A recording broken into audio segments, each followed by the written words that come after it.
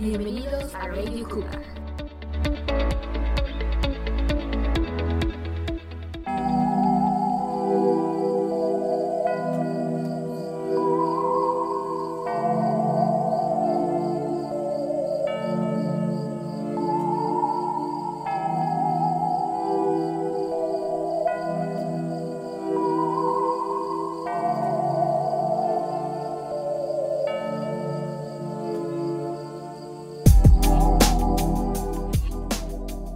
Bienvenidos a un programa más de Radio Cougar, producido en el taller del podcast del Colegio Americano Anáhuac.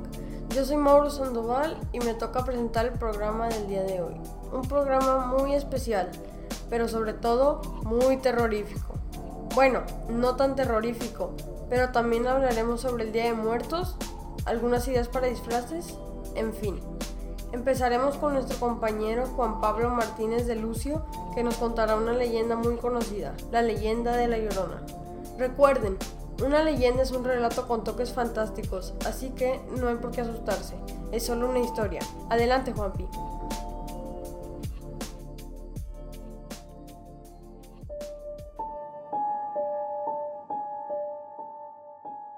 Hace muchos años, en la Ciudad de México, cerca de Xochimilco, se escuchaban los tristes lamentos de una mujer. ¡Ay, mis hijos!, decía una voz perturbadora. Mientras se escuchaba a la misteriosa mujer, los temerosos habitantes de la ciudad se encerraban en sus casas a base de lodo y de piedra. Ni siquiera los antiguos conquistadores se atreverían a salir a la calle, pues los gritos de la mujer eran espeluznantes.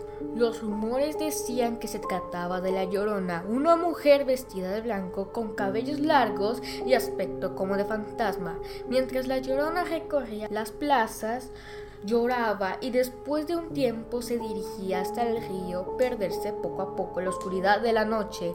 Así termina disolviéndose entre las aguas. Esto pasaba todas las noches en la Ciudad de México y tenía bastante inquietos a sus habitantes. Una versión cuenta que hace mucho vivía una mujer con sus 3 hijos. El padre de los niños había abandonado hace mucho tiempo, hasta que un día el hombre regresó. El hombre volvió cuando los pequeños se encontraban solos en su casa.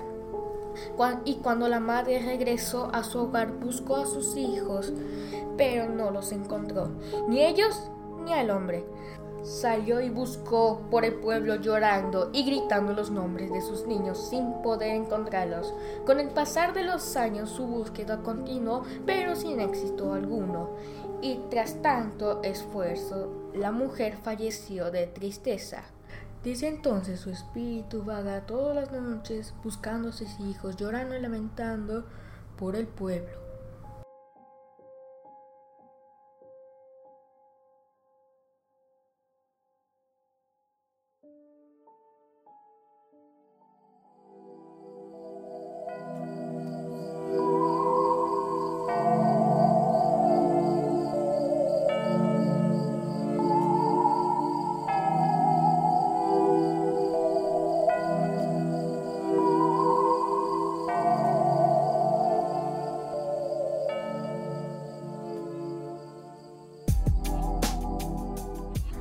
Hola, soy Valeria Tapia y si tienes oportunidad de darte la vuelta por la biblioteca del Colegio Americano Anáhuac, este mes, por ser octubre, te recomendamos los libros de escalofríos del autor R.L. Stein, un autor norteamericano que, por cierto, cumplió años este pasado 8 de octubre. Recuerda, es muy importante practicar la lectura, así que leamos algo divertido. Visite nuestra biblioteca. Oigan, ¿y de qué se van a disfrazar? Gerardo Castillo nos preparó esta sección con los disfraces más populares de este 2022.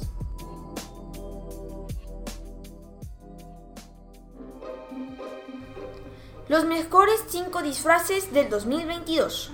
Pirata, marineros, prepárense para navegar este otoño porque es Halloween. Para poder vestirte como estos marineros, puedes ponerte un sombrero pirata, una espada y un loro. Vampiro, uno de los más icónicos monstruos de la televisión y también de los primeros. Y para poder vestirte como ellos, píntate la cara de blanco, busca unos dientes falsos y ponte una capa. Demogorgón, Este monstruo de la famosa serie de Stranger Things, hace un tiempo salieron los nuevos episodios de la temporada 4. Este disfraz se puede encontrar en cualquier tienda y podrías hacer el tuyo con papel maché. Payaso. Estos divertidos pero tenebrosos personajes han salido de los circos para asustarte, y para poder asustar como ellos, pinta tu cara de blanco y otros colores como rojo y azul. Merlina. Con la nueva serie de este icónico personaje, la mayoría de gente se puede conseguir un vestido negro y camisa blanca con zapatillas. Gracias. Gracias, compañero. ¿Ustedes saben el origen de Halloween? Pues yo tampoco, pero Evan Guerrero investigó y nos contará al respecto. Los orígenes de Halloween se remontan hace más de 3.000 años, según la Universidad de Oxford, cuando los pueblos celtas de Europa celebraban su año nuevo llamado Samhain, en el que hoy consideramos el día 1 de noviembre. La fiesta se celebraba en Irlanda, cuando la temporada de cosechas tocaba su fin, y daba comienzo el año nuevo celta, coincidiendo con el solsticio de otoño. Se creía que durante esa noche los espíritus de los muertos podían caminar entre los vivos. Halloween es la contracción de All Hallows Eve, víspera de Todos los Santos, también conocido como Noche de Brujas Samhain, fin del verano en irlandés antiguo. La fiesta pagana se celebraba en Irlanda el 31 de octubre, cuando la temporada de cosechas tocaba su fin y daba comienzo el año nuevo celta. Estados Unidos es el líder en disfrazarse en Halloween, mientras en otros lugares del mundo prefieren disfraces escalofriantes de fantasmas, brujas o monstruos. En Estados Unidos las personas optan por vestirse como sus celebridades favoritas o se inspiran en algún personaje hollywoodense.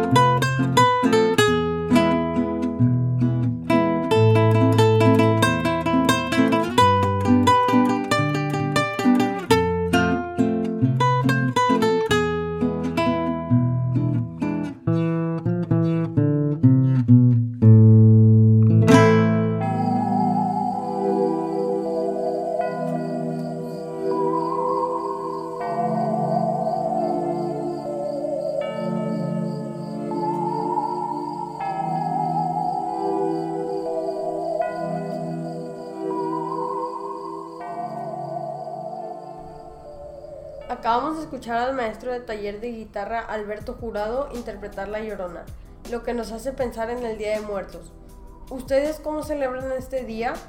Daniel García Lanís y Karen Villarreal entrevistaron gente de la comunidad del Colegio Americano Anáhuac para saber cómo celebran este día.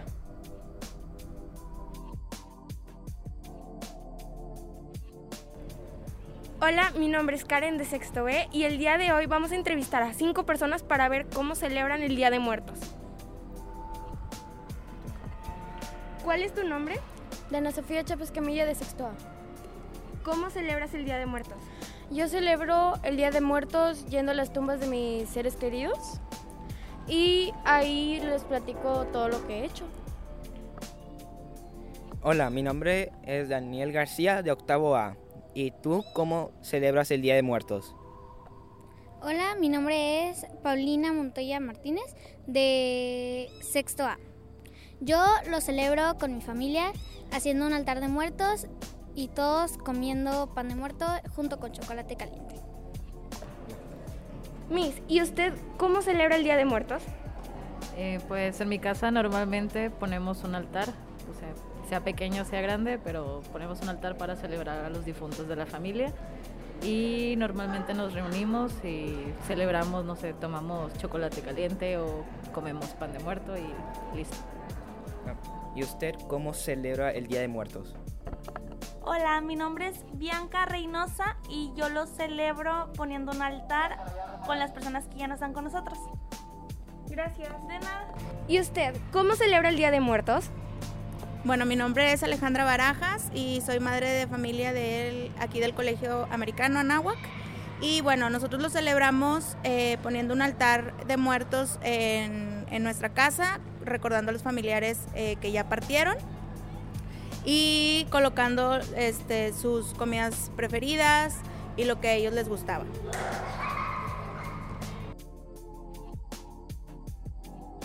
Este programa fue grabado y producido por alumnos del Colegio Americano Anáhuac y la edición estuvo a cargo de Leonardo Arangua. Hasta la próxima.